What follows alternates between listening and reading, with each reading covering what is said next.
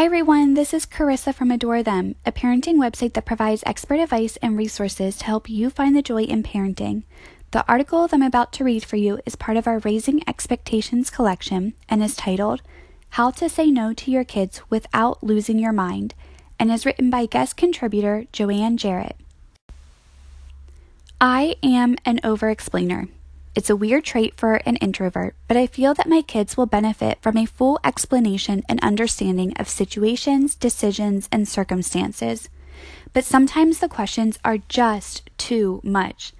My husband and I went to a parenting talk given by the brilliant psychologist John Rosman many years ago.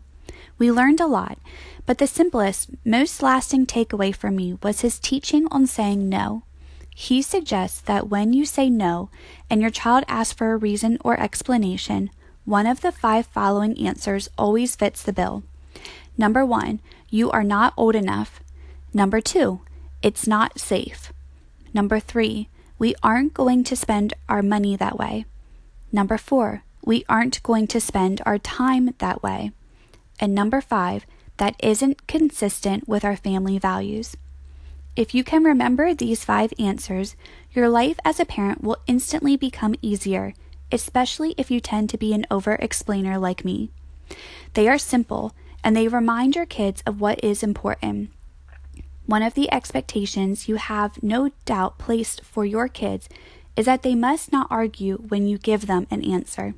Help them live up to this expectation by giving well thought out, firm, airtight reasons to their why nots. The reasons. The only sticky widget with you aren't old enough is remembering at what age you allowed child number 1 certain privileges like sleepovers or divide and conquer grocery shopping so you can be fair and consistent with subsequent kids. My sister-in-law raised 5 kids and literally kept a list of such things. God bless her. It's not safe is the easiest one. I told both of our girls from a very young age that one of my main jobs was to keep them safe, and they know I mean it. I especially love number 3. We aren't going to spend our money that way. It is so much better than we can't afford it, which is rarely accurate. Having enough money for something is rarely the deciding factor for purchasing, and kids can handle that nuance. We aren't going to spend our time that way is so much better than we don't have time, which just invites debate, at least in my house. This one will get you out of a lot of drudgery. You are the parent. You decide how the family time is spent. Before you roll these out, which you must do, I promise you'll love it. Make sure you have given your family values some serious thought. I'm not suggesting you write a manifesto. I'm trying to save you time and effort, not add burden. This isn't consistent with our family values is the trickiest, most involved, most important answer you can give your kids. They need to know what your family values are, and the values need to be things you can consistently uphold. Your kids are smart. Make sure you don't paint yourself into a corner. In our family, we value loving God, treating each other with love, telling the truth, treating those in authority and elders with respect, obedience to the law and authority, refraining from gossip.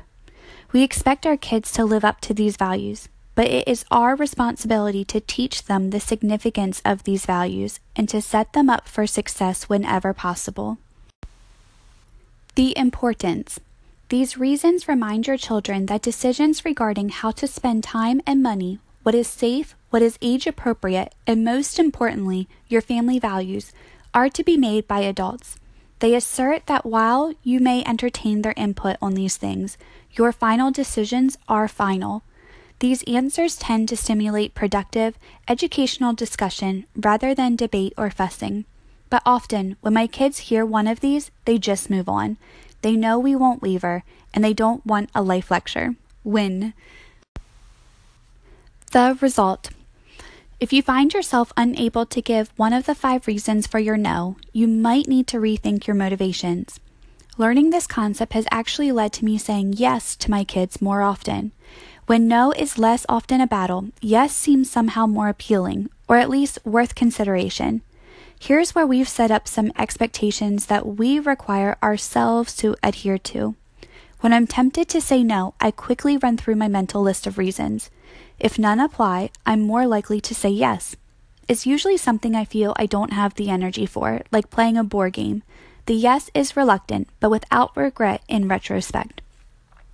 Don't get me wrong, I still explain till I'm blue in the face from time to time, and my kids aren't perfect about the no arguing, respecting your elders thing, believe me. When I just can't field another question, or when I see no value in belaboring the point at hand, I slap down one of these 5 reasons and move on with my day, guilt-free, pink-faced, and with energy to spare. The exception. I rarely say because I said so. I think it is sometimes snarky, short speak for, you are the child and I am the parent. Respect my authority. Or, I don't feel like discussing this. One of the 5 above almost always works instead, but not always. Sometimes you just can't help yourself, and that's okay. We are allowed to blow a gasket, or a basket as my daughter Delaney said when she was little. This parenting thing is hard. I hope you tuck this pearl in your parenting tool belt and use it often. It may be one of the main reasons I am still sane. So, repeat after me. Number 1, you aren't old enough. Number 2, it's not safe. Number 3, we aren't going to spend our money that way. Number 4, we aren't going to spend our time that way. And number 5, that isn't consistent with our family values. Good, you are ready. Take charge. For more parenting content, check out adorethem.com, where each week we feature a new collection of content around a different parenting topic. These collections include articles, videos, printables, products, and more.